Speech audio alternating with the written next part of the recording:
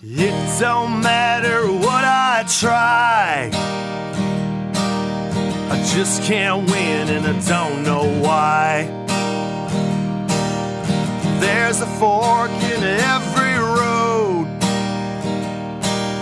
I pick the wrong one and then I go. American loser, yes I am,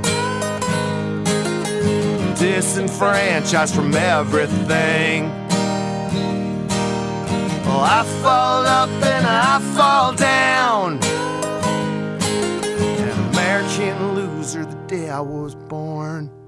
Welcome back, folks. It's another episode of American Loser. It is the podcast that puts the spotlight firmly on second place. My name's KP Burke. I'm a stand-up comic and apparently a roofer in New Jersey and the New York area here. And each week, me and my dilf of a dad say hello, Dad. Hey, hello, Dad.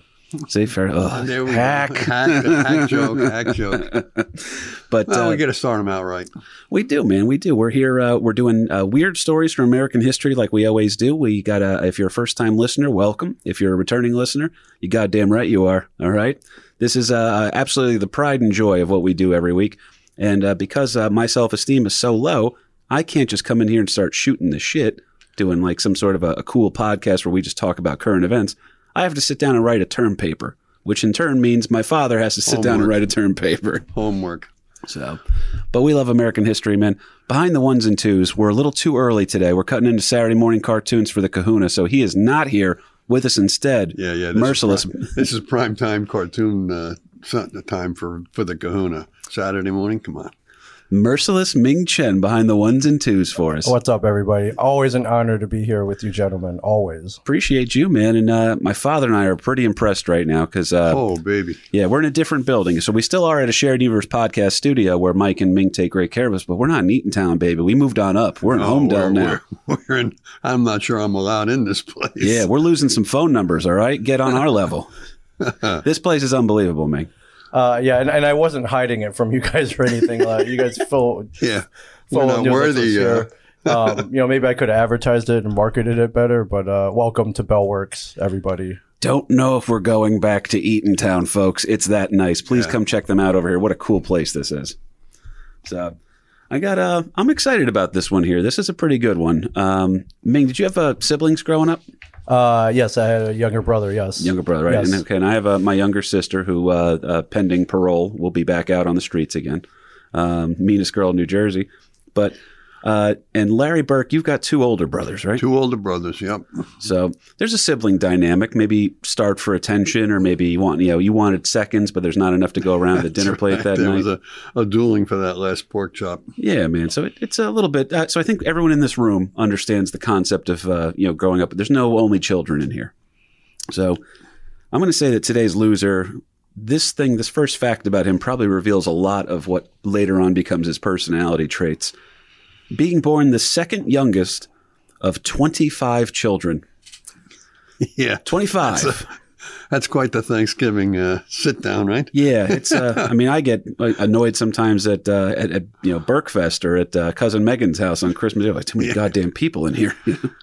But it's nuts. One of 25 children, the second youngest, mind you, is going to be a 25 children, and Papa was a Rolling Stone for sure on that one. Yeah, he was. I believe what the numbers were, it was something like 12 of the kids were from a first marriage, and then the rest of them were from the second marriage, where he met. And the guy's father, who, let's just cover who we're talking about. You guys already know if you're listening. If you're a regular fan of the show, too, you would know that our Patreon exclusives are coming out at the end of the month. For just as little as $3 a month, you can go ahead and join up the bottom line tier, where it does get you the exclusive episode. You jump up to the $5 a month, you get to start voting on topics. We send you more merch, stuff like that. Very, very grateful for all the people over at the Founding Losers here. But this one's going to be one of those free ones, and we want you guys to enjoy it. We're not going to skimp on any details here. This is the fantastic true story of Mr. Sonny Liston. So I'm excited about this one. When you're the second youngest of 25 kids, you're going to be starved for a little bit of attention, whether it's food, right. Do I get to eat today? Yeah. Or the chores getting broken down in a certain way. It becomes a necessity for survival. Yeah. Why do I have to take the garbage out? Yeah. There's 24 other people that could That'd be great. Yeah. Once a month, it's like a reservist weekend. 1 week in a month, I have to take the garbage out. But there's a lot of speculation here about what we know about the legend of Sonny Liston here. He is, I knew he was going to be interesting, all right? But I didn't think he was going to be this interesting. So like classic loser fodder here that he is, we're going to start with the day he was born. So he was born, Yeah. yeah. Looks like we don't know. They actually don't know how old Sonny Liston is. There is no record of his birth whatsoever. For official purposes, he claimed to have been born May 8th, 1932. But according to the census, which of course is always accurate, no one lies on that, and other sources / rumors of the time, it is believed that Sonny Liston could have been up to 7 years older than his accepted date of birth. Modern scholars and historians and biographers will put Liston as having been possibly more likely 1 to 2 years older than the age that he went by, but this remains crazy to think about because it's possible Sonny either hid any knowledge he may have had about his own birth, or the guy legit didn't know how old he was. Yeah, birth certificates back in the day in Arkansas, that was just a frill. You really didn't need to have a birth certificate. You just popping out puppies.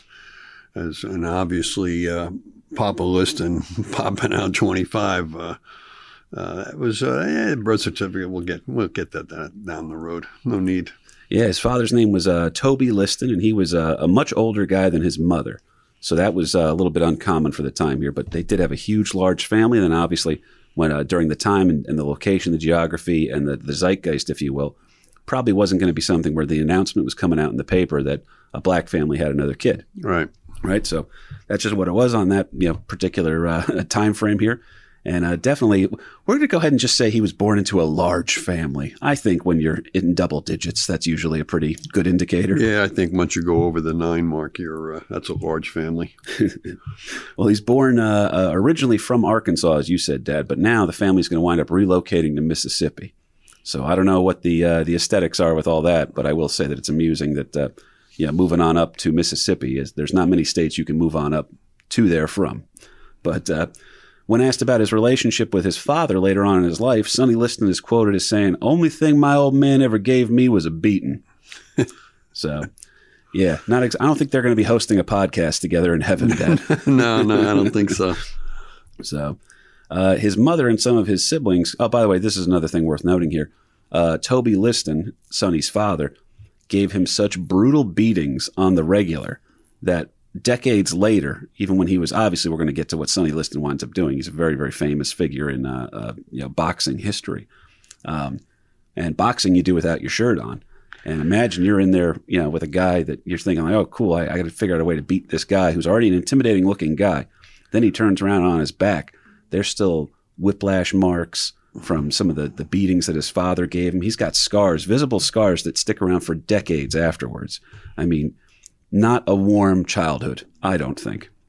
So, anyway, so Sonny and him don't really get along, and he realizes that after his mother and some of his siblings have gone to St. Louis, that Sonny's like, I got to get the hell out of here. I can't stand this guy anymore. This is a mistake.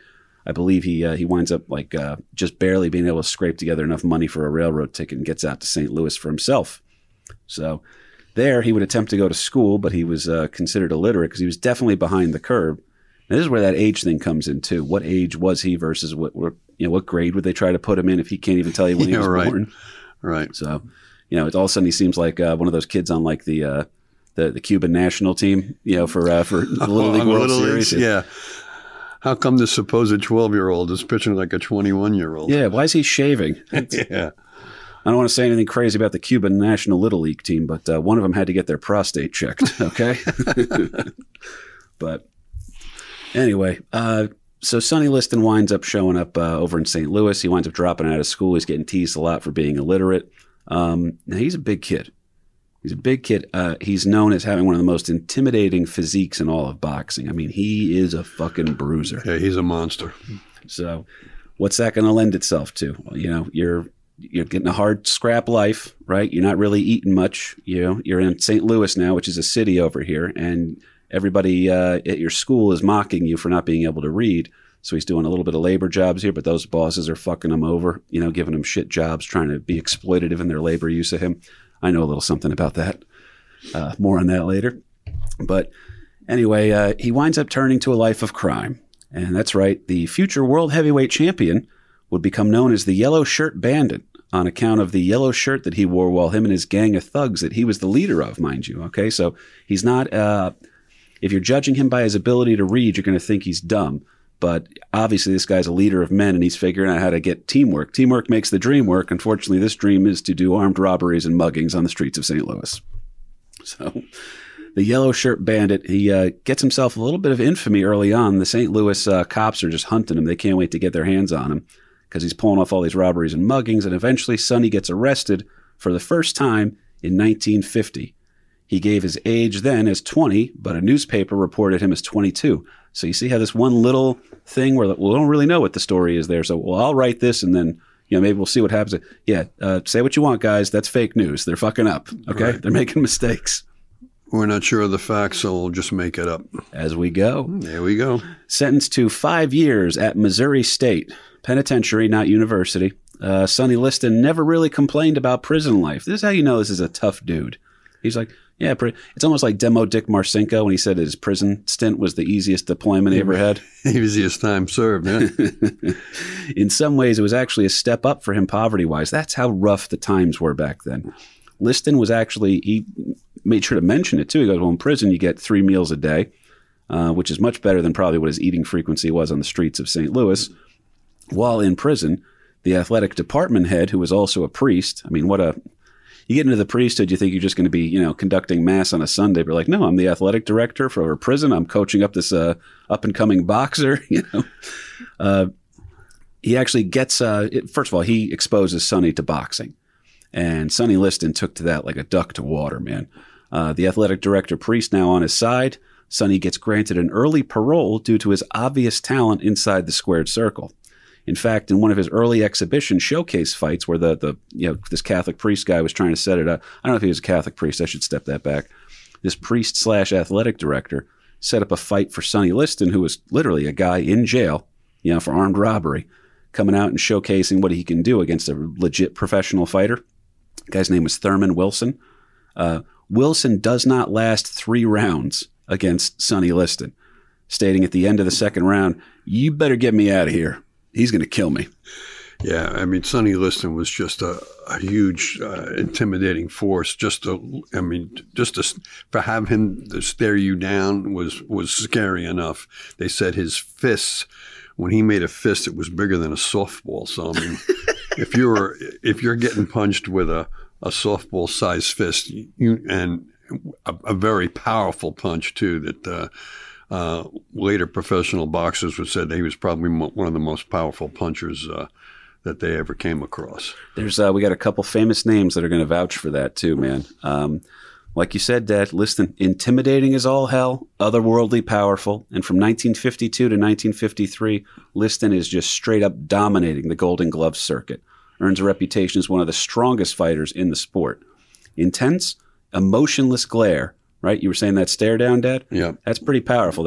He's got a little bit of a, there's some. The eye of the tiger or whatever you want to call it. He's got that. He'll cut it. He'll stare right through you, man. It's, there's a couple of people that probably were mimicking that, but Sonny Liston's one of the first guys where the idea of psychological warfare was coming in, because they would say you'd see a very, not cocky, but an accomplished fighter who had, some merit to his, he was no fly-by-night guy here. But these guys would be coming down to the ring, and when Sonny Liston was in the ring staring at you, waiting for you, you'd watch these guys maybe hesitate a little bit or maybe nervously, for lack of a better term, pussyfoot around getting into the ring with the guy. He was that intimidating, just as he was. There was no, I don't think there was any bravado or psychological warfare part of this for him. Everybody just saw him, and you naturally got afraid because he had common sense. So it was very obvious to anyone in the know, Sonny Liston is a bad motherfucker, and he's on his way to becoming the most feared man in boxing. Scouting reports on Liston noticed that he lacked hand speed and could probably be vulnerable to a fast puncher, but his out-of-this-world punching power left him in a league of his own. So you want to get in there and try to land a combination on him. If you're fast enough, you can probably land that combination, but are you fast enough to get out of the way before this left jab from hell that he has comes for you? So they always said that about... was it Mickey Ward had the right hook from hell that he could hit you with a body shot and score knockouts? yeah, a straight up left jab from Sonny Liston probably takes your head clean off. So, people who are going to also vouch for how effective of a left jab that this guy has will include people that have worked with both Mike Tyson and George Foreman. So, pretty good company here. But in order to turn pro, that's going to require money. So, one of the great movies of all time, On the Waterfront, right? They talk about, Could have been a contender. Yeah, Marlon Brando's trying to do his thing here, but in order to get backed, to have the money to get into, to turn pro in this sport, the sponsorships, Ming knows about getting sponsorships. Thank you, Ross Brewing. But yeah, it's wild to think about this. But in order to do that, the only people that are willing to touch a guy who's already got a criminal record and looks like he's going to continue to have one, you got to go where the dirty money is. You got to go down to the underworld. Yeah, if you're going to go put yourself into training and everything else, and to get gigs, you're going to have some financial backing. And who's going to back an ex-con at this point? Although he might be an up-and-comer, he's really not a bettable. Where are you getting your money from to back this guy? To back this ex-con? Well, mob money. I might have some. I might have some friends that will help you out with that. Which is hilarious because again, it winds it. Now here's such a thing too, because we're going to talk about some famous boxing movies later that kind of take parts of certain people's life and mix it all up together to make one really good story. And Sonny Liston, I don't think he needs any fiction added to his life because he's just fascinating. One of his quotes was infamous, that when he was signing on with these, he's a bruising former criminal himself. Now he's working with the mob pretty much because the gangsters are kind of saying, well, we got the money, we can make you but you got to be you got to do what we tell you. And his comment was, whatever you tell me to do, I'll do. Now, does that mean taking on an opponent that no one else would want to fight? Probably. Does that mean perhaps maybe taking a dive down the road in order to guarantee that the bookies make some money? Well, that's a point of conjecture still. Yeah, but for much of Liston's career, his contract, the majority of his contract was owned by a guy by the name of Frankie Carbo, who was a one-time mob hitman and a senior member of the Lucchese crime family. So he had connections. Frankie Carbone from the back of the meat truck in Goodfellas? Carbo. Carbo, got it. Yeah, so he's definitely in bed with the wrong folks here. And by the way, it's not just a casual, well, I mean, they fund me here and I just do my thing. No, he's also working as an enforcer and collecting money for them and maybe tuning up a guy or two whenever they were late on a payment. So, and again, this is an advantage for him early on because that just adds to his the fear that's already conjured up by his mere image and his reputation. But then the idea that he's a legit street tough guy too, and that you fuck around with him, you might have to answer to the criminal underworld. That's going to be an assisting measure early on, but definitely to his detriment later in his career. In his debut fight in 1953, Ming, I'll give you one wild guess how this one goes. 1953, his first fight. He's fighting a legit quality opponent here. No more Golden Glove shit. This is a pro fight. Did he win? He knocks out his opponent in the first round. Wow. Yeah, so that left jab's doing some work here for him. Sonny will continue to rack up victories against quality opponents until he enters his 8th fight. Now, entering his 8th fight, record is 7-0. Right? Liston's going to fight a journeyman meaning a guy who's, never really thought to be a contender, but he can be a quality, stepping stone or proving ground for a fighter who's on his way to bigger and better things. Definitely Liston would fit that. So Liston's going to fight this guy by the name of Marty Marshall. And Marshall's odd style in the ring, because he apparently had a very awkward stance and he kind of looked, I guess for a baseball reference, I'll use it here. There's a traditional swing and then you'll see stuff like, I can't believe I'm blanking right now. What's the guy from the Marlins? Japanese player, Ichiro. Okay. He had such an awkward swing that people are like, dude, I can't believe it. You need to fix your swing. And he goes, no, I don't. I'm leading the team in hits right now. That's right. So his awkward swing that he had would throw pitchers off too. It was beautiful. So that's kind of the same way as Marty Marshall's guy, his style in the ring. He's apparently so goofy looking while he's fighting that Liston actually starts, rumors say, that Sonny Liston started laughing at him in the ring. Now, whether that's like a mocking laugh or like a, what the fuck is this guy doing? Yeah. So, But while he's laughing, his guard's down a little bit, and boom, Marty Marshall hits him. Winds up getting a decent combination landed on him, breaks his jaw.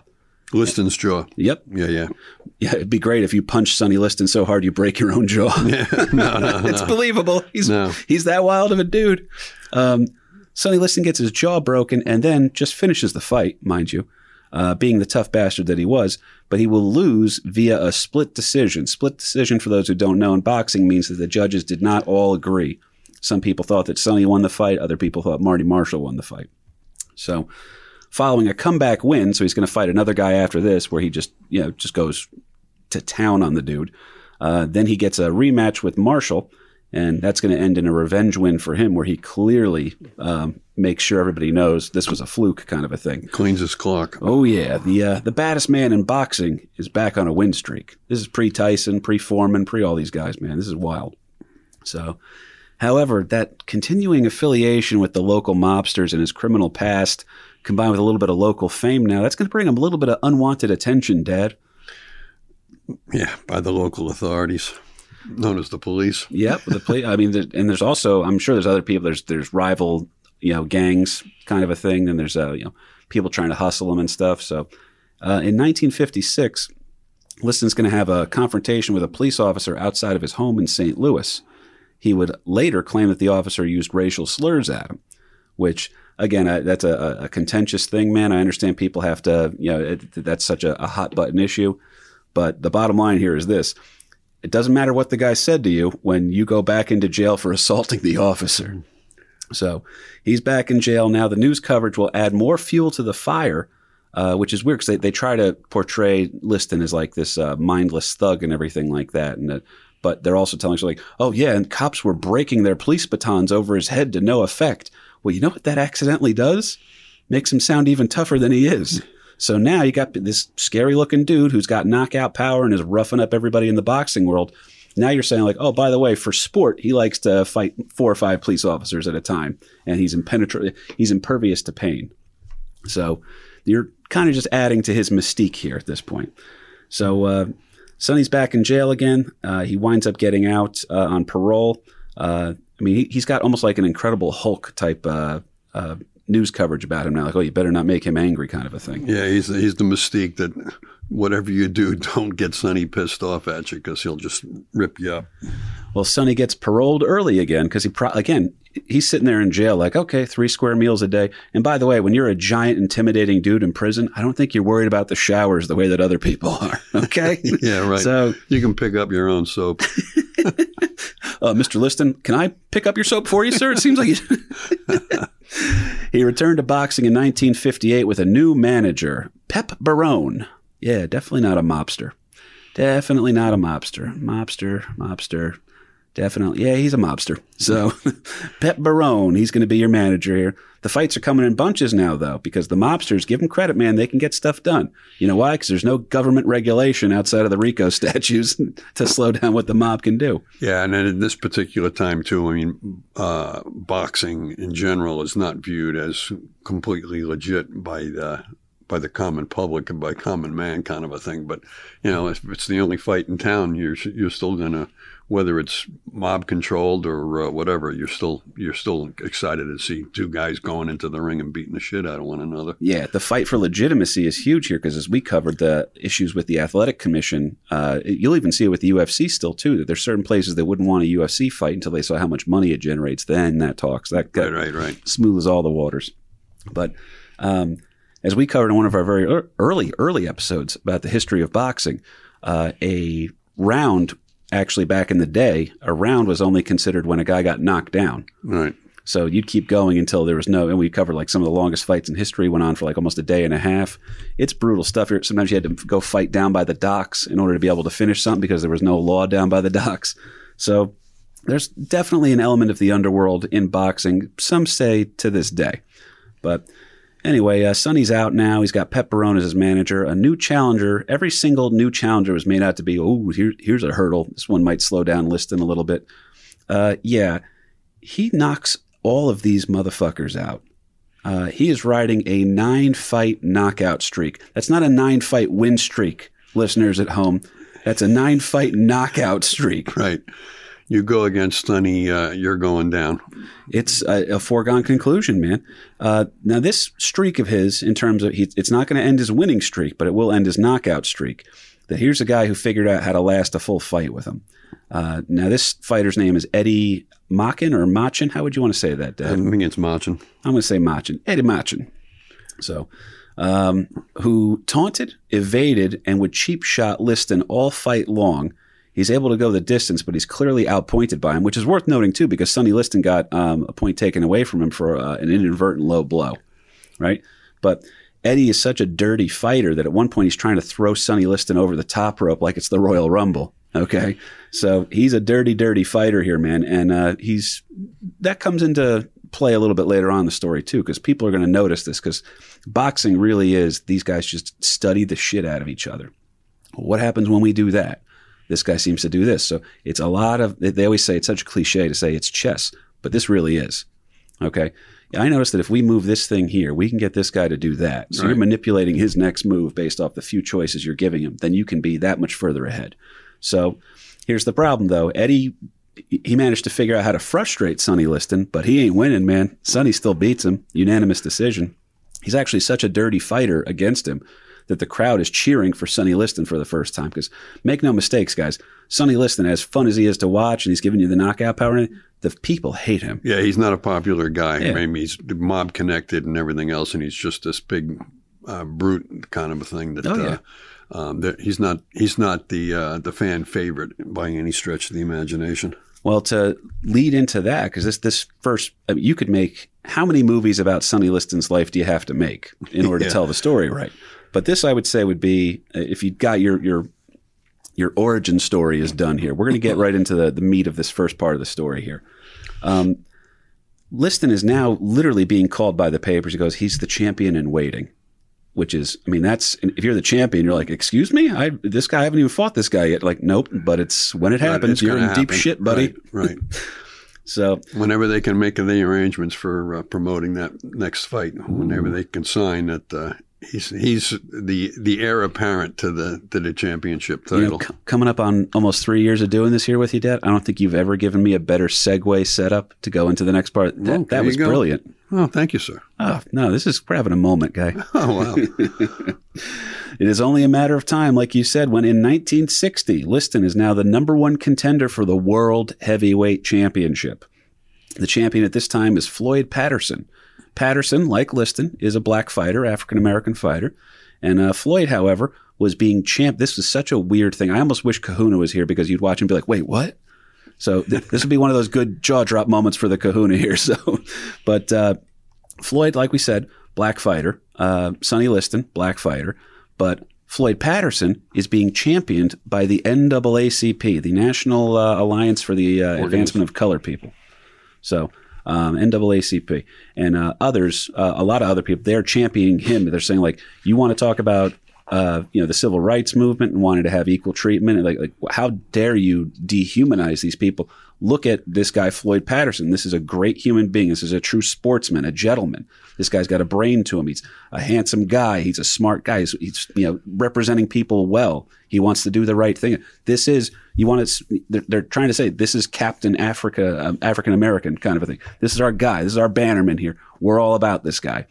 Sonny Liston, well, he's the other side of that coin, isn't he? Yeah, Sonny is the mob-connected, thug that's been arrested a couple of times, and it's the polar opposites. And again, the times, and we're talking 1960, the whole civil rights thing, the NAACP, Martin Luther King. As I say, the whole civil rights movement is definitely taking an uptick in the early 60s. We're trying to pick your lead, if you will. Who's going to be representing who here? And we now have two black fighters. So the card used to be, or they would try to play off the white fighter versus the black fighter. So we're getting the polar opposites, and people are, they would try to market that. Yeah, you're selling tribalism. Right. Yeah. Absolutely. Well, here we're now having, which guy are we going to back here? The the one that's going to be the poster child for the NAACP versus the mob. A guy who's mobbed up with a criminal record who's showing you. Now, by the way, this is actually why I like Sonny Liston so much upon reading about him, because you're just like, wow, so this guy, I mean, there's some deep, dark stuff here, but look at what he's able to overcome on a lot of these aspects. So it's wild, but because of his previous criminal record, and obviously they want to protect the image of Floyd Patterson because he's a very well thought of human being here. And the NAACP, among others, are all petitioning to not let any athletic commission sanction this fight because people are saying there's actually even Jack Dempsey speaks out. Jack Dempsey, one of the most famous men in boxing, who, by the way, I thought this was interesting, played himself up as Irish to sell tickets, but really there's rumors that he was a gypsy, like a Romanov people. Yep. So it was a little bit of your Peaky Blinders kind of a thing going on over there. But so he points out that, he goes, I don't think Sonny Liston and Floyd Patterson should fight because Sonny Liston's a criminal here. And then finally, Sonny Liston was like, well, this sounds like you guys are dodging me. And then finally, Sonny Liston even makes an accusation against Jack Dempsey when he didn't want to. He makes a comment saying, well, Jack Dempsey, you didn't fight in World War I. So what is that? You took I think they allowed him to not fight because it was almost like an exemption thing, like a celebrity exemption for him. I'd have to look more into that. But now Sonny Liston's firing back a little bit here. Even this is how deep this fucking thing goes. President John F. Kennedy specifically said to Floyd Patterson, I don't think you should fight Sonny Liston. That's going to hurt the civil rights movement. Is this your guy? That's who's going to represent you? And people in the civil rights movement were like, no, Floyd Patterson's the way. That this is the direction we're trying to go. You need a champion you can be proud of. And we're not exactly going to be proud of a guy who's still fighting cops on the regular. Yeah. So anyway, after a long delay of this inevitable title fight, Liston is forced to change management and eventually have to politic his way into the fight using the similar dirty tactics to how other people were attempting to politic him out of the fight in the first place. So finally, the fight's going to go down. Comiskey Park, old White Sox Stadium for our baseball fans. In 1962, Sonny Liston would fight Floyd Patterson. Liston would enter the fight as an 8-5 favorite. That's pretty good odds when you're not the champion. However, you got to look at it. Who are the people that are in the know? The other people that do, have also gone down that road, previous greats from the same sport. Most former world champions, including Rocky Marciano, Jersey Joe Walcott. I love that guy, by the way. Oldest world heavyweight champion of all time, I believe, at the time. And he's from Jersey, if you didn't pick up on that. Jimmy Braddock, another guy who, the Cinderella Man himself, played by Russell Crowe. And others will pick Patterson to win. But somewhere in the back, there's this mouthy young up-and-comer named Cassius Clay who's predicting that Sonny Liston is going to get knocked out. Sonny Liston's going to knock out Floyd Patterson, and he goes probably within 5 rounds. Yeah, and by 62, this mouthy young black man, Cassius Clay, just took the gold medal at the Olympics in the light, I believe, in the light heavyweight. But he was definitely sounding off as to what his predictions was going to be, Liston versus Patterson. You read about Muhammad Ali and you're just like, there's no way this guy's real. This is Stan Lee sat down over a pen and a pad and just created this guy, right? No, he was a real dude.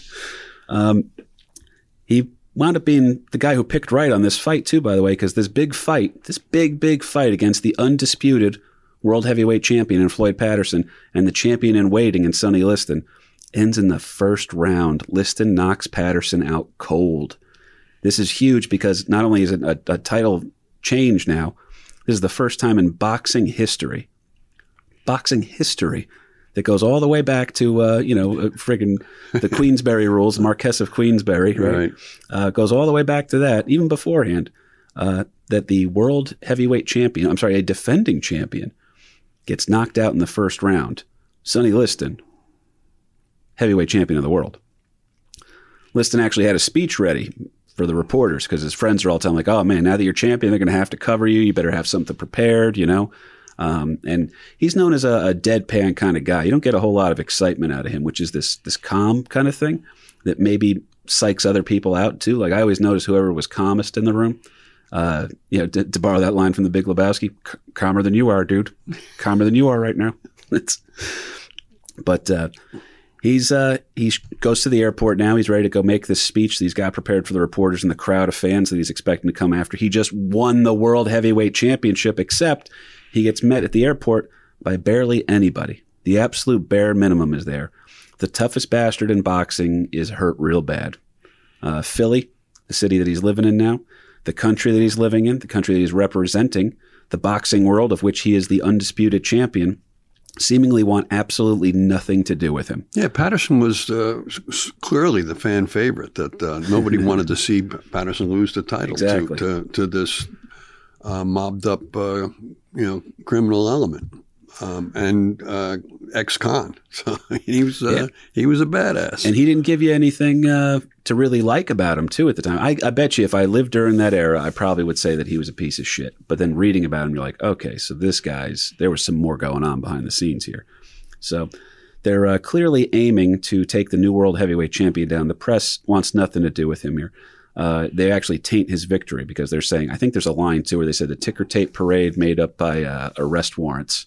That they've shredded arrest warrants of his to give his ticker tape parade. By the way, one of those people, Larry Merchant, who boxing fans will know from all the HBO and big fights and stuff like that. But I thought this was hilarious. Larry Merchant changed his name because he wanted to sound less Jewish because he feared there was anti-Semitism in boxing. That's very common, by the way. You'd see a lot of Jewish fighters go by Irish names. Irish names, absolutely. Right, in order to be able to get in there. And then you could play it up if you looked a little bit, dark, you could maybe get away with being Italian. It's an interesting thing with that. But Larry Merchant, his original name was Larry Kaufman, and he changed it to Larry Merchant to sound less Jewish. So it was to go by Merchant, which actually is what Kaufman means, I believe. Okay. So I thought that was worth noting here. But anyway, you're going to wind up having to have a rematch, right? Liston and Patterson are going to have a rematch. And the writers are they're doing everything they can. Liston's not doing himself any favors here, mind you. He's still having more run-ins with the law. He's also developing a reputation for being a very, very heavy drinker, and not even in a good way. And he's still, again, having issues here and there. One of the cops that he got into a scuffle with was actually a black officer as well. So it wasn't even like... there was a lot going on, man. It was anytime that they'd sit there and be like, oh, well, Sonny actually deserves to be hurt. Was this cop using a racial slur? Oh, shit, the cop was black. That's not good. That's not a good look for anybody here. So Liston and Patterson are going to eventually have their rematch. The boxing writers they can't wait to talk up this story because, first of all, they don't like Sonny Liston to begin with. Sonny's also notoriously rude to them, which doesn't help. And then they're saying, like, Floyd Patterson has the chance to make history here. He could be the first person to ever win the World Heavyweight Championship 3 times. Because he had lost it once before, and then he won it back. And they're like, oh, my God. So now you got this story, this Disney-like story of, can he come back and do it, right? Yeah, so we're pumping up the rematch big time. And what's that going to do? It's going to sell some tickets. Sell some tickets, baby.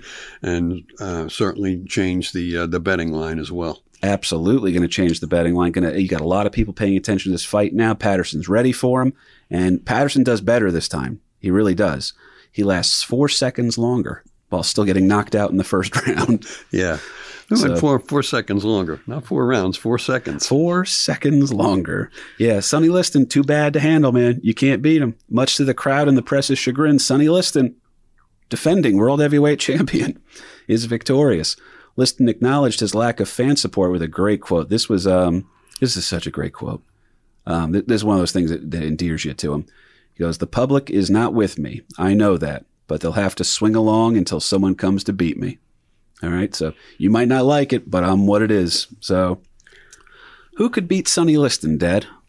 Well, I think there's a youngster that's an up-and-comer. It's hard to say, right? There's these scouting reports on him all over the place that here's how to beat him. You got to be a fast puncher, you work inside, because they always said that Sonny was slow as hell. I mean, but Sonny would also bank on his chin a lot, that you could get in there with him. He just needed you in there long enough so that he'll take a couple punches as long as he can land that one left jab from hell. But he's an intimidating guy. Intimidating as all hell, got a bad boy reputation, and now the title to boot. And that's going to enter one of the second movie of Sonny Liston's life here. Enter a brash young boxer named Cassius Clay, a.k.a.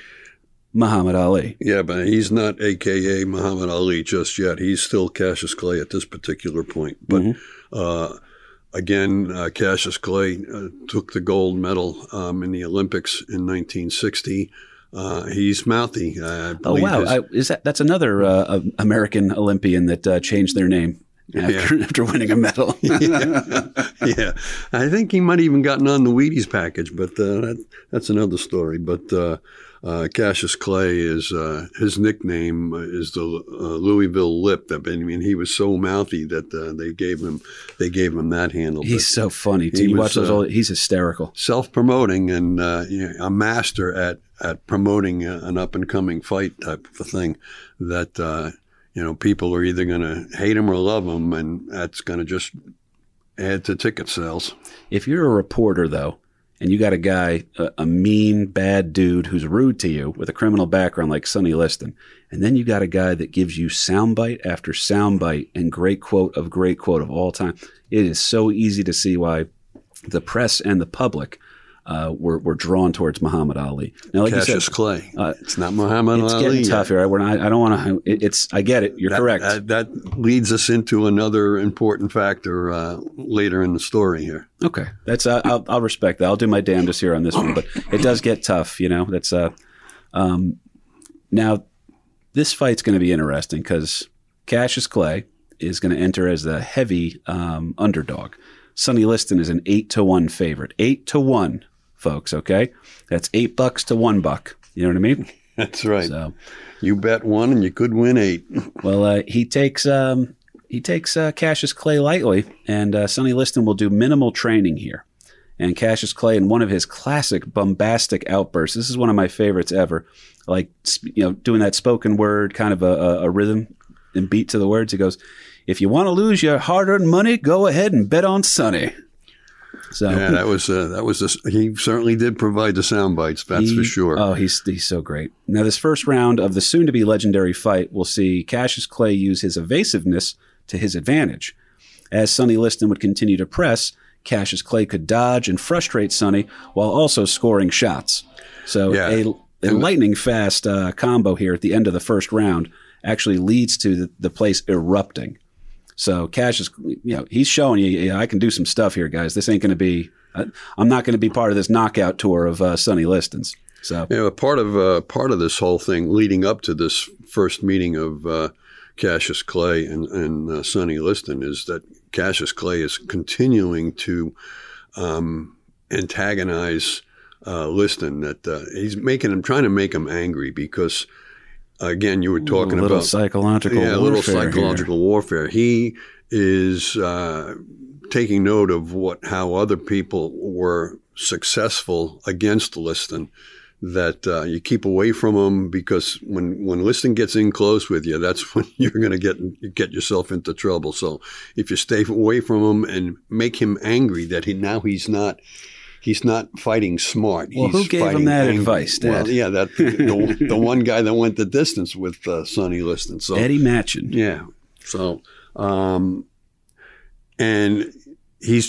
Cassius Clay is just doing whatever he can to get those sound bites out there that's just going to piss him off. As a matter of fact, he's even hiring a bus and riding this bus around town, talking about how he's going to take Liston on and all this type of thing. So whatever he can do, and even to the weigh-in. But go ahead with what you were leading up to here with the first meeting. Oh, it's a pretty good one, man. As this fight's going to continue to progress, Cassius Clay begins to take an early advantage. Ming actually brought up the footage in the background here too, and it's so obvious that you have Sonny Liston coming in as this immovable object. He's got to get close in to kill. He's like the Juggernaut or something. And Cassius Clay is just evading, but when he gets in, he's making it count. Right. So Ali will be the first man ever, by the way, to cut Liston during a fight. Liston would later need 8 stitches to fix this cut.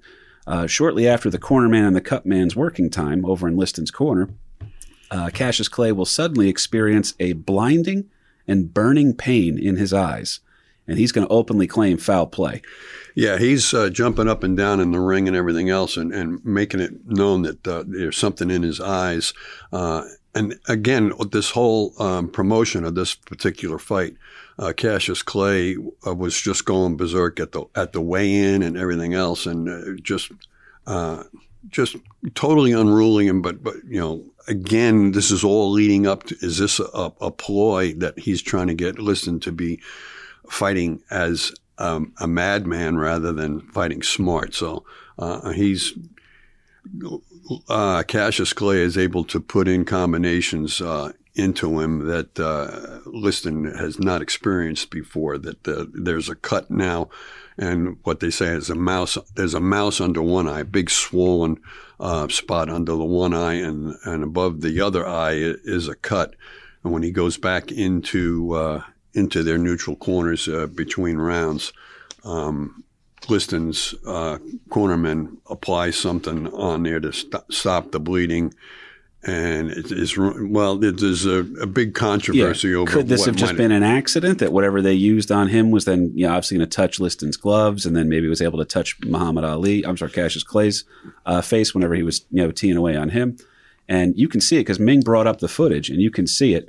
They are showing in the corner that Cassius Clay is just. I mean, he looks like he's just been knocked out and woken back up. He's obviously in pain. Now his cornermen were even saying that as they're trying to wipe his eyes clean, if you will, because he can't see anything, he wants Cassius Clay saying, "Cut my gloves off. Cut my gloves. Investigate this. There's some bullshit here. Something's going on. I want to know what the deal is." And they go ahead and his corner calms him down and said, "This is you can't do that. We're in New York, man. This is a title fight. You can't screw around like this."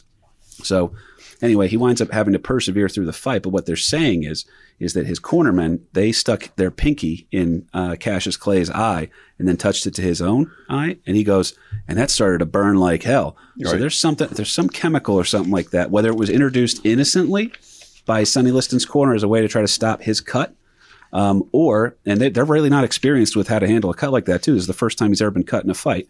So, or do you not get the benefit of the doubt because you're Sonny Liston, you're a former criminal, and you're tied up with the mob real good, and this looks like you guys are trying to fix a fight. Right.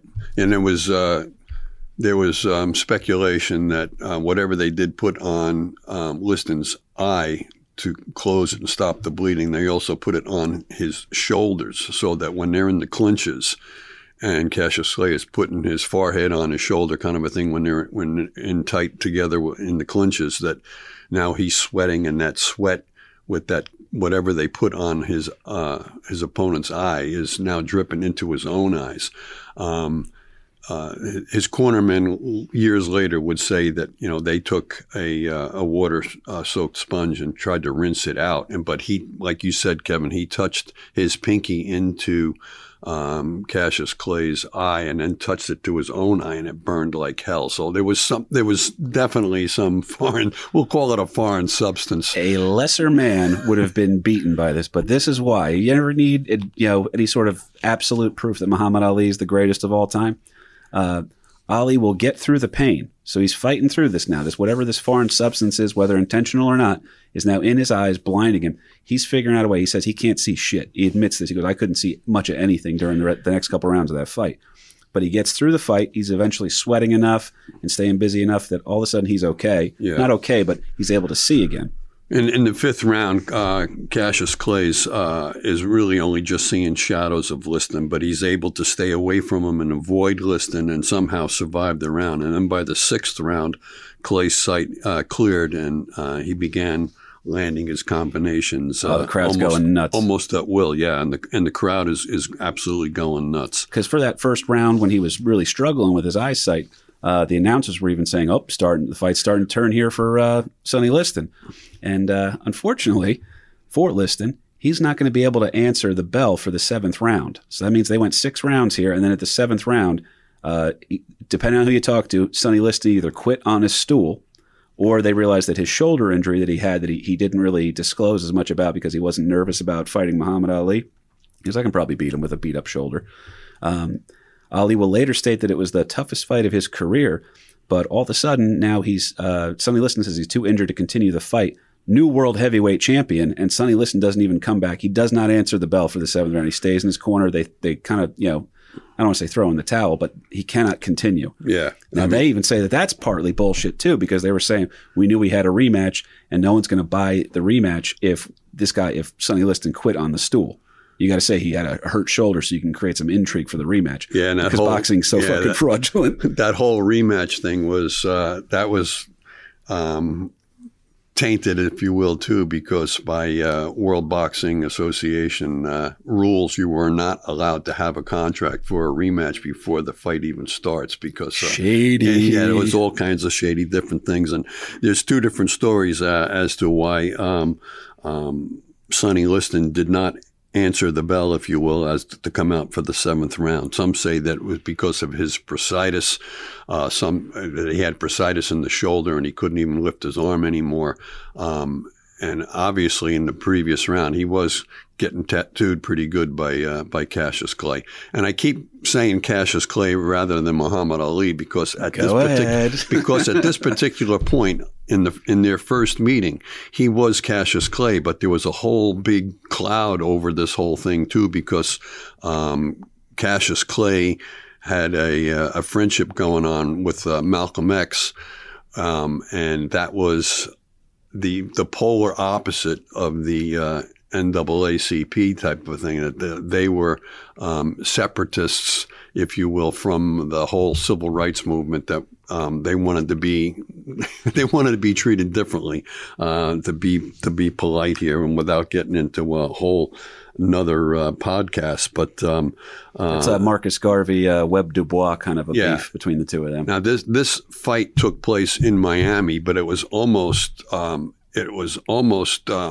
postponed or called off because you're talking the second fight. No, the first fight. The first fight is in Florida, in Miami. I might have misspoken then. I think I said New York earlier. And then it was almost called off because of Cassius Clay's alleged association with with Malcolm X. And again, we're in the midst of the whole civil rights movement here, so there was the polarization of the country, if you will, is really ramping up at this particular point in time. But at the fight, he was still Cassius Clay. And then again, in that 7th round, there was a big controversy over, did Sonny Liston not answer the bell? Did he spit out his mouthpiece because he was finished, that he wasn't going to answer the bell, or did he spit out his mouthpiece in disgust because his corner threw in the towel for him, that they didn't want him to continue? A lot of moving parts here. Right, because they knew in the back of their mind, hey, we already got a rematch going here, and we're going to be able to sell the crap out of a rematch if the defending champion does not answer the bell and sits on his stool. So I mean, there was a lot of different things, but that's where the whole Ali Shuffle, which later became known as the Ali Shuffle, because Howard Cosell, one of the broadcasting giants, if you will, is New York Giants, is broadcasting at ringside and shouts, "Wait a minute, Sonny Liston is not coming out." So, and then Cassius Clay is doing his little jig, his little dance in the middle of the ring, and he's standing over him, kind of a thing, and again, he's being the showman. There's no doubt. Oh, he's entertaining as hell. Yeah, he's being the showman. And then Clay ran to the ropes amidst the commotion of the ring and shouts at the sports writers, "Eat your words, eat your words. I am the greatest. I shook up the world." So that he's definitely making the entertainment value on this whole fight for sure. Oh, again, 8-1 underdog, and now he's the world heavyweight champion. So. Yeah, and everybody was certain that Liston was just going to beat the shit out of Cassius Clay. That again, by the betting odds, that if you're an 8-1 favorite, that's pretty much a sure thing, right? Well, not so much. Well, the rematch is going to be, this is agreed to before the fight, like you said, depending on who you talk to. That's going to cause further suspicions of potential foul play. This is the stuff that kind of plagues Sonny Liston's career when you try to tell the full story here.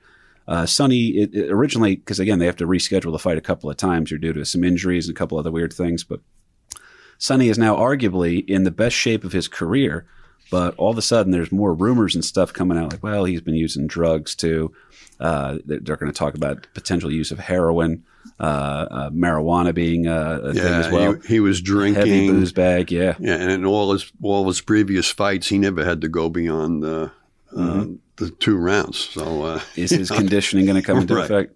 So now the referee for this fight, you got a big important fight here. The last one ended a little bit strange. You got to make sure that somebody can handle business in the ring. So who are you going to bring in as the referee for this fight? Former world heavyweight champion Jersey Joe Walcott. All right, Jersey Joe Walcott. He's about to be the referee for what I probably would say. I think you'll agree with me here, Dad. I want you to explain a little bit more about it, but this is the most controversial fight in boxing history to me. Unless you're talking about Tyson biting an ear off, but that's this is pretty much up there. Yeah, well, these guys do have a rematch 2 days after this first meeting of Cassius Clay and Sonny Liston. 2 days afterwards, after he coming into that fight with all kinds of suspicions about being tied in with the Nation of Islam and Malcolm X and everything else. 2 days after the fight, that's when Cassius Clay now decides that he's changing his name to Muhammad X.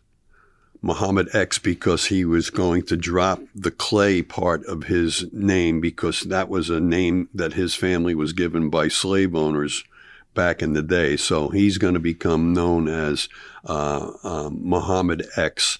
And then within, I believe, 2 months after that, there's a big meeting of the Nation of Islam, and the leader, Elijah Muhammad, gives him the name Muhammad Ali. So now we're factoring that whole thing, so that we're really playing up the whole race situation there too, that we had these 2 black fighters, and now the one is declaring himself to be a Muslim. So we're factoring that into the thing, and we're also bringing in the whole idea that original fight, that first meeting with Clay, that he was temporarily blinded by Clay. 2 days after the fight, that heavyweight contender, that Eddie Machen, the guy that did go the distance. Dirty Eddie. Yeah, Dirty Eddie. He said that he believed that Liston's handlers made deliberate use of the same type of illegal medication to temporarily blinded Clay, that they did the same thing to him back in, but he didn't really mention it at the time. Whoa. Where Cassius Clay, or now Muhammad Ali, was jumping up and down in the ring about take my gloves off. They blinded me with something here. So, And this name change, that's it's not like something casual, like, Snoop Doggy Dogg is just going by Snoop Dogg now. Right. It's not Puff Daddy turned into P. Diddy here. This is what he is formerly known as. This is big ticket stuff here, man. Big revolutionary moments in American culture. This just adds just so many more levels of intrigue to this whole thing, and they're trying to get a rematch. The boxing world is not happy with now Muhammad Ali being the world heavyweight champion. There's moves to take the title away from him. Because they weren't happy with the outcome. I mean, when you have an 8-1 favorite go down, there's a lot of unhappy people with the outcome of that fight, for certain. Money-wise, for sure. So there's allegations of a fix and everything else, and then there's immediately a call for a rematch. And Clay publicly announces that he's with the black Muslims. There's wide condemnation of this whole thing by Martin Luther King Jr. Cassius Clay joins the black Muslims and started calling himself, Muhammad Ali. There's the World Boxing Association did not allow fight contracts with rematch clauses. Well, through some kind of legalese type of thing, there was a rematch clause within this first fight. So now they're trying to put together a rematch, pressed by and again, there's all different. Just like in professional wrestling. There's all different associations or sponsoring organizations type of thing. That's why boxing gets so hard to follow, because you can't tell what organization is the top tier. Are you the world heavyweight champion of this particular association? The IBFF, WBO, LMNOP, LGBTQ. There you go. But when they first signed for the rematch, the WBA, the World Boxing Association, unanimously voted to strip Ali of the title and drop Liston from its rankings. However, the World Boxing Council and the New York State Athletic Commission and Ring Magazine continued to recognize Ali as the champion. Now, because maybe they're paying attention to boxing. they saw the fight. Clearly, the guy did not come out of his corner for the 7th round. So now they're trying to find a spot to have this rematch, and all of these other states, like 47 out of the 50 states, are not allowing this rematch to go on, except for California, Nevada, and New York. So all these guys are now trying to get this rematch. They did have a thing set up for New York, and that fell througll Yeah, so this is boxing trying to sabotage boxing from within, because they're not right. So it's a fight for control. But you still, let's just, because I want to get into the fight here in a second too. Muhammad Ali, Sonny Liston, that's the 2 best fighters in the world. They should be fighting each other again. It should be a rematch. It should be for the title. That's just what it should be. Anybody from an athletics point, this is absolutely what you want out of these 2 guys. It's a very exciting fight. I mean, you were alive during this, right, dude? What was the press like going on? Yeah, but I was a middle schooler, so it was like, who was really paying attention to that other than there's 2 black guys who are going to be pounding the shit out of one another. So, who you want to vote for, the braggadocious Muhammad Ali or the criminal element Sonny Liston? It's a tough one, man. Sonny Liston also had the nickname the Bear, so that that he was the Brutus. The fact that they're both heavyweights in this fight, because Ming's got the footage on in the background. You can't watch this up on YouTube, guys. Definitely check it out. It's unbelievable to watch. Sonny Liston just looks like because Muhammad Ali's got the height on him, I think, but Sonny Liston had crazy reach, they said. He had it was uncommon to have the reach that he had with his build. This dude's back is huge. Now, let me tell you, as a guy with a huge back, I have guys coming up to me, be like, what do you do in the gym for your back? I was like, manual labor. I do a little bit of roofing mixed in with my CrossFit, but he's a huge, intimidating. He looks bigger than Muhammad Ali. If Muhammad Ali didn't have the height on him, you'd think that this was an unfair fight. So I mean, this whole rematch, while they're searching for finding a place to hold this rematch, all these various states are saying that it's not going to be in our state. It's not going to be in our state. Well, finally, they found a place to have this rematch in Massachusetts. And there was originally going to be Boston, I think. A pre-fight. There was going to be a pre-fight physical announcing what might begin the pre-fight physical. Muhammad Ali comes into the pre-fight physical dragging a bear trap. When Sonny Liston is known as the Bear, right? And he's also announcing that he might begin manufacturing the Sonny Liston sit-down stool, because Sonny Liston never came out of the corner, never got off his stool. So It was the first time in history that a defending heavyweight champion never got off the stool to answer the bell, if you will. So, they're promoting the shit out of this, whether it's showmanship or whatever. But at the last minute, there's a court battle back and forth as to whether they're going to be able to hold this thing in Boston, and the courts rule that they can't have it in Boston. They can't have it in the state of Massachusetts. Well, now there's a really big scramble as to finding where we're going to hold this thing, and they end up in the state of Maine. So in the state of Maine, promoters quickly needed to find this new venue. And what was interesting to me is that they rescue the event by having closed circuit television commitment around the world. And there's a governor in Maine that steps forward in the site of this new rematch is Lewiston, Maine, famous for boxing championships, right? It's one of the smallest venues that they've ever had. Actually, I believe it was a high school hockey rink where they were actually holding the fight. So Perfect. very Get off the ice. The world heavyweight champions are coming. right. Get that Zamboni out of here. We got to have a fight tonight. So there's, this last minute scramble to put this whole thing together. The atmosphere surrounding the fight is tense. Malcolm X, who had been public and bitter falling out with the Nation of Islam, is assassinated several months before the fight. So that whole Muslim, Muhammad Ali, Malcolm X, Martin Luther King Jr., all of that whole turmoil within those times has really come into play big time.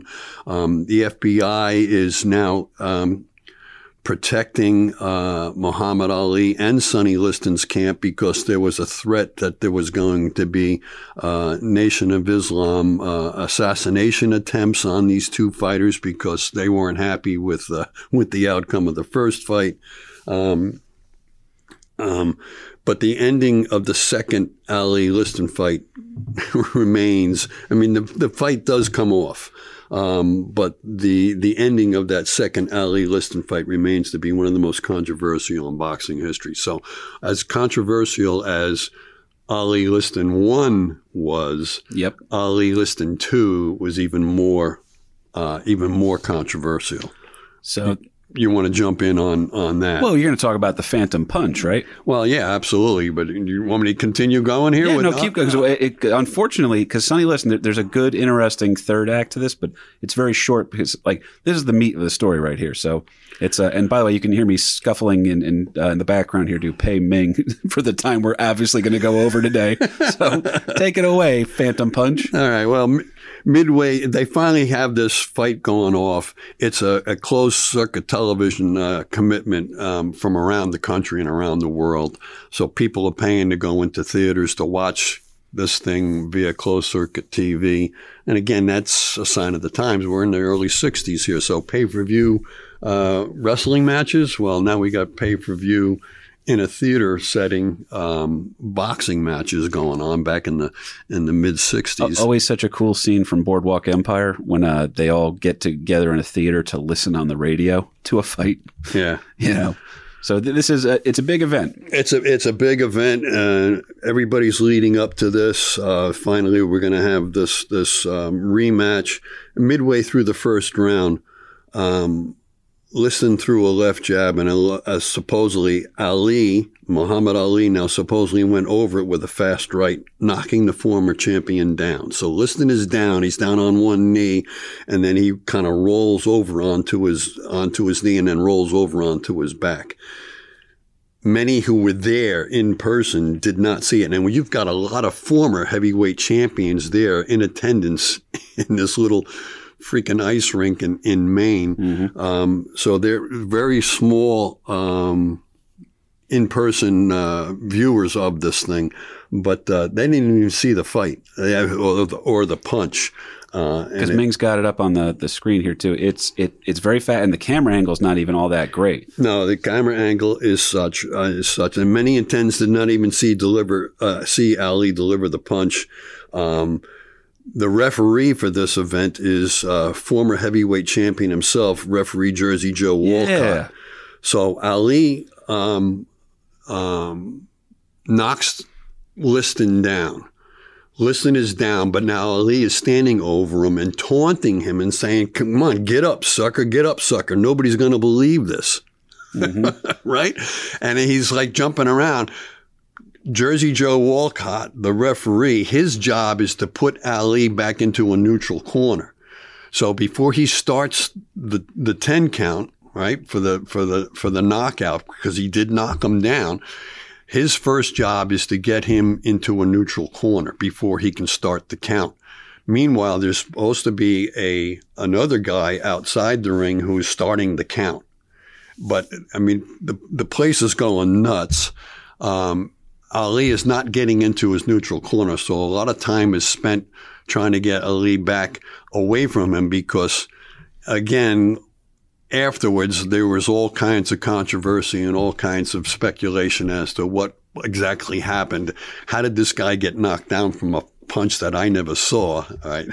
Yeah. So it's Phantom Punch. It's nicknamed the Phantom Punch. No one's getting the benefit of the doubt because they're like, oh, this looks like a fixed fight here. Or again, it's probably the truth is that Muhammad Ali was that good. Yeah. And then that photograph that was taken becomes one of the greatest sports photos of all time, with Muhammad Ali standing over the fallen Sonny Liston on the mat, taunting him, "Get up, sucker, get up." The timekeeper, one Francis McDonough, was supposed to pick up the count as soon as Liston fell to the canvas. For whatever reason, he didn't. And then once Jersey Joe Walcott, the referee, gets Muhammad Ali back into a neutral corner, he's looking to the timekeeper as to where's the count. Are we up to 4? Are we up to 5 or whatever?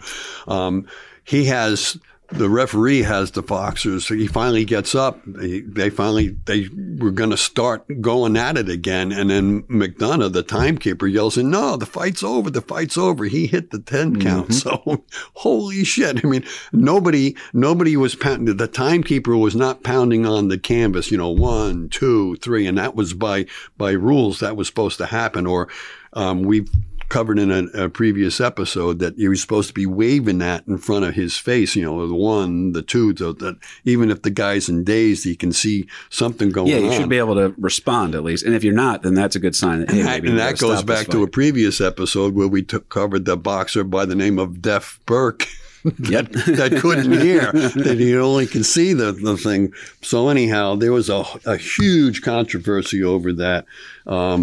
Liston went down at the 1 minute and 44 second mark and got up at the 1 minute 56 mark, and Walcott stopped the fight at 2:12.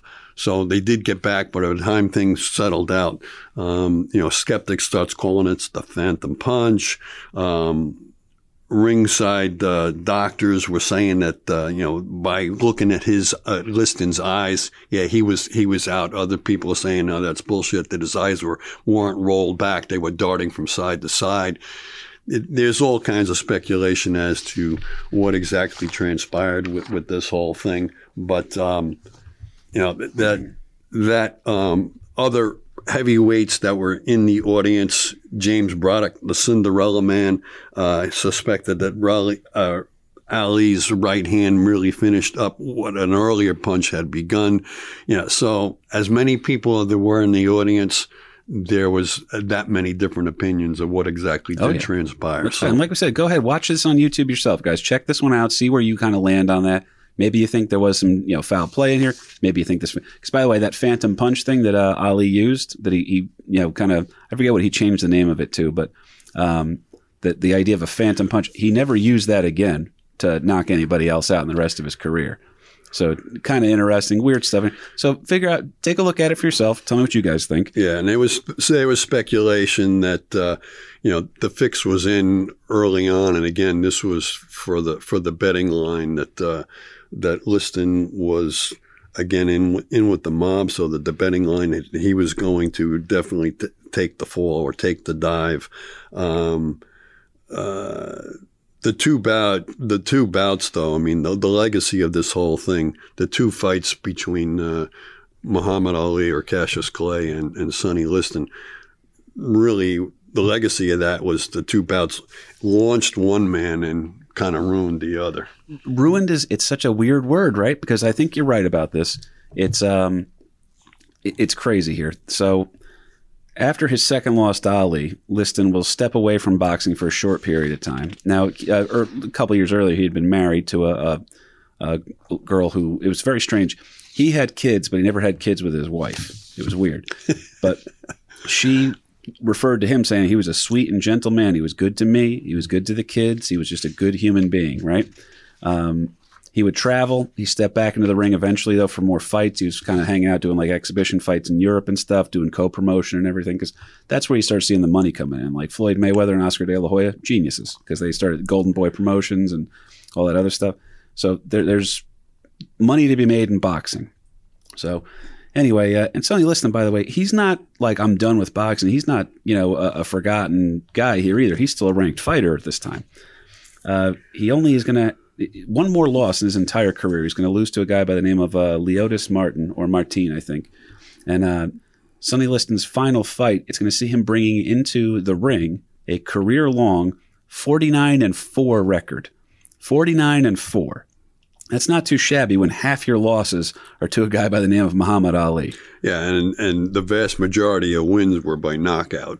So he was a brawler. Yeah. I think they even said too that Liston Ali 2, people were still being seated as the knockout happened. Yeah, people were still finding their seats that, holy crap, it's over? Well, does a band come on and play afterwards? What the hell? So. Yeah, and the controversy that led to, because all these people, all over the country, people are paying exorbitant amounts of money to watch this thing on closed circuit TV, and the thing lasts a minute, not even 2 minutes, and it's over. Mm-hmm. Hey, wait a minute, I got ripped off here. So there's all kinds of investigations as to whether the fix was in or not. That's like, I always love when I see that where they'll say, if you're losing or if you're unhappy, it's all fixed. You know what I mean?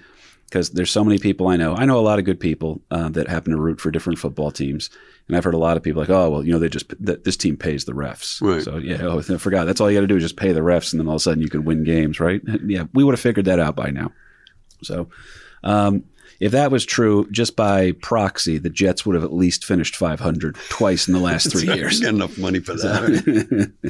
But his final opponent now, as we said, he's going to bring into the ring with him a 49-4 record. Pretty damn good here, but his final opponent is another Jersey tie-in. We got Jersey Joe Walcott over here. I think he was from Camden originally. Joe Walcott. Yeah, right. Pennsauken, I believe. He was a South Jersey guy. Jersey Joe. He's calling a South pork roll. Jersey guy. Yeah. That's right. Well, he's going to go at it.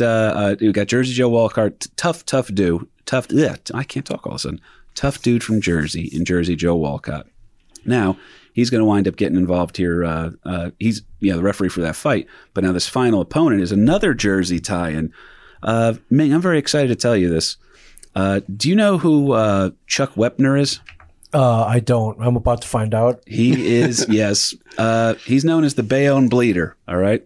Chuck Wepner is just a tough dude from Bayonne who will eventually go on to fight Muhammad Ali. And infamously, whether it's a slip or whether it was a knockdown is still up for debate. But Wepner was fighting for the World Heavyweight Championship against Muhammad Ali, and to his credit has, I knocked down Muhammad Ali as his thing. Little kid, some jerk-off Italian bodybuilder, playwright type guy named Sylvester Stallone is going to see that on TV and decides to go ahead and launch a franchise based off of that. So the Bayonne Bleeder, Chuck Wepner, that's your real-life Rocky, folks. So he's going to wind up fighting him. The Bayonne Bleeder is now going toe-to-toe with Sonny Liston, who's still, he might not be the greatest. If Muhammad Ali's the great, I'm going to go ahead and say this is pre-Tyson, man. Sonny Liston's the baddest motherfucker on the block. So Jim Croce should be singing a song about him. That's how bad he is. But the man who, again, you got Chuck Wepner here, who's a tough dude, but his nickname's the Bayonne Bleeder. So you're not really hearing about the finesse and the sweet science with Chuck Wepner. You're more so sitting and be like, this guy can take a goddamn beating. And the Bayonne Bleeder, he'll live up to his name on this fight, Dad. The fight will be stopped due to heavy and deep cuts after 9 rounds of relentless punishment. It was a completely one-sided fight. They said Wepner really, I don't think he took a round. That Liston was just dominating the fight. But Wepner, it was almost like he could just, I've heard the term used in wrestling before, pro wrestling. He just bleeds so beautifully, where it was that the fan, you can't not start to feel for the guy. So Wepner needs 72 stitches, suffers a broken cheekbone and a broken nose. At the end of his career, Chuck Wepner's still alive, by the way, having fought George Foreman, Muhammad Ali, and Sonny Liston, Wepner states that Liston is the hardest hitter he ever faced. So Yeah. So that's the truth. for the Bayonne Bleeder is giving you the nod that Yeah. you hurt me the worst. Oof. And there's another great quote too. When I believe that Wepner, they still debate. They say it was a slip. Really, it wasn't a knockdown. But Wepner walked over Muhammad Ali during the fight. Whether that was intended or if it was just like a weird moment here, no one really knows the truth on that one. But apparently, Wepner's corner said, "You just knocked down Muhammad Ali," and I think Wepner's response is, "Yeah, but he looks pissed now." Yeah. It was. I found a little interesting tidbit too. I know we're going long here, but I thought this was. We paid for it. We're okay this time.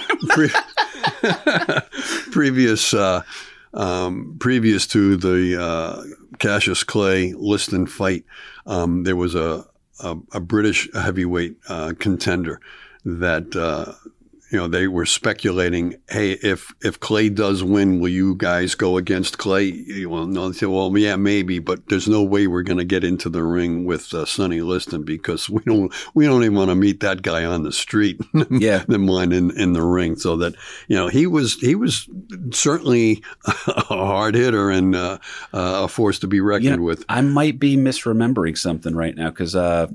He's got Ming has the footage up here of Wepner and the knockdown of Muhammad Ali, but I don't think maybe it wasn't Wepner that walked over him. It might have been Dick Eklund, who is Mickey Ward's older half brother. It might have been him walking over Sugar Ray.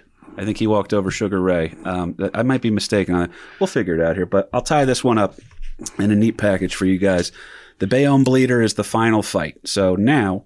Liston is still a top-ranked fighter in the world. His defeat of Wepner gives him 50 wins, 5-0. That's a lot of goddamn fights, all right? And only 4 losses of all time.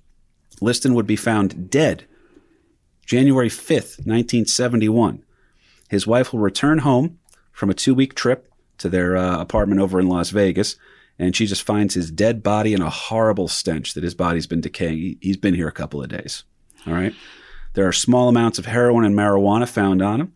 Rumors had long persisted that Sonny had a heroin problem. Now, the cops are like, everybody knew Sonny Liston had a heroin problem, right? But then there's other people who are saying, look, no, he was afraid of needles.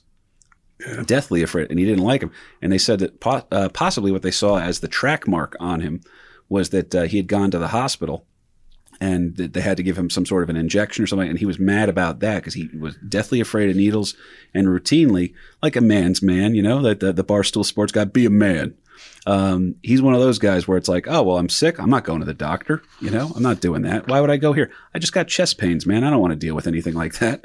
So a lot of suspicion and conspiracy theories on this stuff. But like we said, Liston is found dead on January 5th, 1971. Much like his birth, where you can't quite prove when he was born, you can't quite prove when he died either, because his wife was gone for the 2 weeks, and they actually have to estimate when he might have died based off of spoiled milk that was found at the house and newspapers that maybe hadn't been picked up, that the newspaper was coming for a couple of days. So it's a very, very complex story here. Now, again, you're going to find small amounts of drugs on him. There's the rumors about his heroin problem.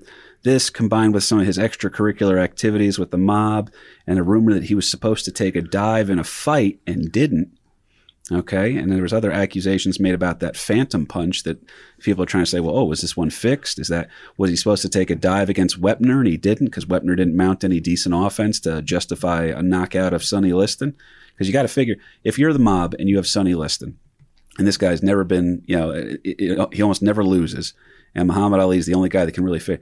Another knockout of him would probably pay dividends because then you could set the odds. You're like, well, it's not Muhammad Ali fighting him this time, so Sonny's going to go back to old school Sonny. Right. And then if so that would have been a very profitable fight to fix, if you will. But when you hang out with some unscrupulous characters as often as Sonny Liston did, and you have the reputation for getting into it with the authorities, and you've been in and out of jail your whole life, you just don't get the benefit of the doubt. So as anyone who speaks about him, if you knew him, they said this was a good man. He was a pretty smart guy too. He wasn't. If you always gave me that great quote that if you judge judge a penguin on his ability to fly, you'll always think that he's a failure, kind of a thing. So if you sat down with Sonny Liston, you said, well, hey, read this sentence of this book, or give me your thoughts on Dickens. he wouldn't be able to tell you anything. You'd be like, well, this guy's a moron. But then if you want to talk to him about anything else, it's like, oh, dude, you got a lot going on. All right. Yeah. It's they always say Floyd Mayweather can't read, which is kind of true. But he's also a multiple millionaire. So he knew something else. Right. He figured something out. He figured out what was in his toolbox. Yeah.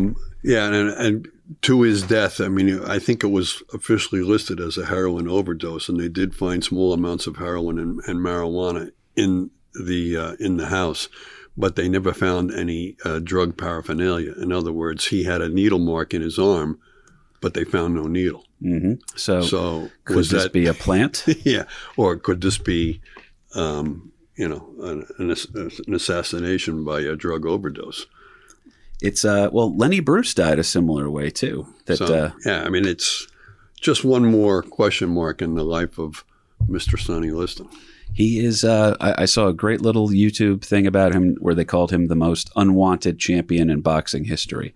But at the time of his death, he was still ranked as, I think, the number 10 fighter in the world. He's gone down in history as being the hardest hitting. That's up there with Tyson and Foreman and all these other bad boys that could just punish you. Liston is absolutely a boxing legend. When he died, though, his grave underneath his presumed date of birth and his presumed date of death, it just said Sonny Liston, a man. That's a pretty good epitaph, right? Yeah. Right. Oh, man. That's on your headstone. Oh, also, by the way, just worth noting, the toxicology was too they couldn't determine what the cause of death actually was for him, so they just went with, everyone knew he was on heroin. So it's like when a detective shows up having solved his own murder because he wrote it in his head on the way over. Speculation. Yeah. So tough breaks for that guy, man. What a story, though. What a friggin' story. If you guys enjoyed that one, which I hope you did, please feel free to check out our other back catalog, specifically maybe if you like this weird history of boxing and what a crazy thing that is. It's the History of Boxing episode, one of our very first we did here on this show. If you enjoy the show, please do me a favor. If you want to make the jump, guys, all right? We're doing great stuff over on the Patreon. People are really digging it. You get the exclusive episodes. Every month we give you 3 for free, and then the 4th one we just ask you to pay for. And if you join for just the $3 a month thing, that's less than $1 a show, okay? And if you feel like jumping over and doing the 5, I appreciate that too. You want to donate more because you enjoy the show, you want to make sure, because let me tell you, now that we've seen the Bellworks over here, Dad, yeah, I think the rent's going up. I think so. Cost of production just increased. It is true. And do me a favor, guys. I do have some stand-up dates coming up. This one's going to come out here next week, so it's probably going to be too late, but I'll be headlining. It's Battle River Brewing over in Toms River. That's going to be a real fun one, man. Got a bunch of other shows coming up. I'll be over at clubs in New Jersey in the area. Just found out my buddy Aaron Berg is going to bring me down to Delaware Beach with him, so I'll be opening for him for that whole weekend. I'll plug those dates and more. I'm over on the social media. Do me a favor, guys, at KP Burke Sucks at Instagram, KP Burke over on Facebook. American Loser Podcast has an official page on both Instagram and Facebook as well. Check us out over there. Larry Burke, you're going to be installing a bay window in Red Bank next week, right? I think so. Yeah. We're going to have to lift the load. Check out some of his work, man. And the Patreon, like we said, guys, all of that money, we do not make a lot of money on this. The people who are there, you are our founding losers. You guys are our diehards. We cannot do the show without you. It's a fiscal impossibility. That's it. Okay, because Ming likes me, but not enough to let me do this shit for free. That's right. So all of the money goes into our production costs on this and helping to grow the show, and it means a lot to us. I want to give a quick shout out to Bridget Haftelin, who did some graphic designs for us, and we're going to actually be revealing those next week. She's doing a couple more for us. She has some Larry Burke merchandise that I think we're going to have to start selling. Oh my God! Yeah, you're an icon, guy. Wow. But I'll say this: it means a lot to us. If anything you do over on the Patreon really does help us to keep this bad boy rolling. If you can't do that, help us out. Leave us a review over on SoundCloud or iTunes. Tell somebody about the show. Share the posts on social media when I put them out. Check out our YouTube channel. I got a bunch of other stuff over there. And not for nothing, I think it's worth mentioning. I did have a little COVID clip kind of take off of a couple of jokes in my stand-up here. So when I say I do stand-up, guys, I'm not like the Joker, okay? I'm actually pretty good at this, all right? So we're trying to make the move full-time, man, if we can. But it means a lot to us. Your continued support is awesome. If this was your first episode, come on back. Check out the back catalog, man. We got something you're going to dig. We absolutely love history. I love doing the show with you. I love you, Ming Chen, all right? I do. I love you. I'll actually be at your guys' show at the Smod Castle on Sunday. You guys are doing I Sell Comics, right? We are with special guest Kevin Smith. Aha. Yeah. Well, I got invited by Scott. Scott Shafo invited me down. Nice. You know, it's a Chuli's gum representative, Scott Shafo. Cancer merchant Scott Shafo. All right. Well, I'm going to come down there and hang out with you guys then. So that'll be a cool one. I mean, I'm sure I'll be lame about it. If let's say two Kevin Patricks wind up meeting each other that day, that'd be a pretty good day for me, man. But we'll see what happens. Lawrence, Patrick, anything to say to the people on the way out? We're just thank you so much for your support, and I hope you guys enjoyed Sonny Liston. Means a lot to us, man. My name was KP Burke, but that was Sonny Liston, American Loser. An American loser the day I was born. An American loser the day I was born. An American loser the day I was born.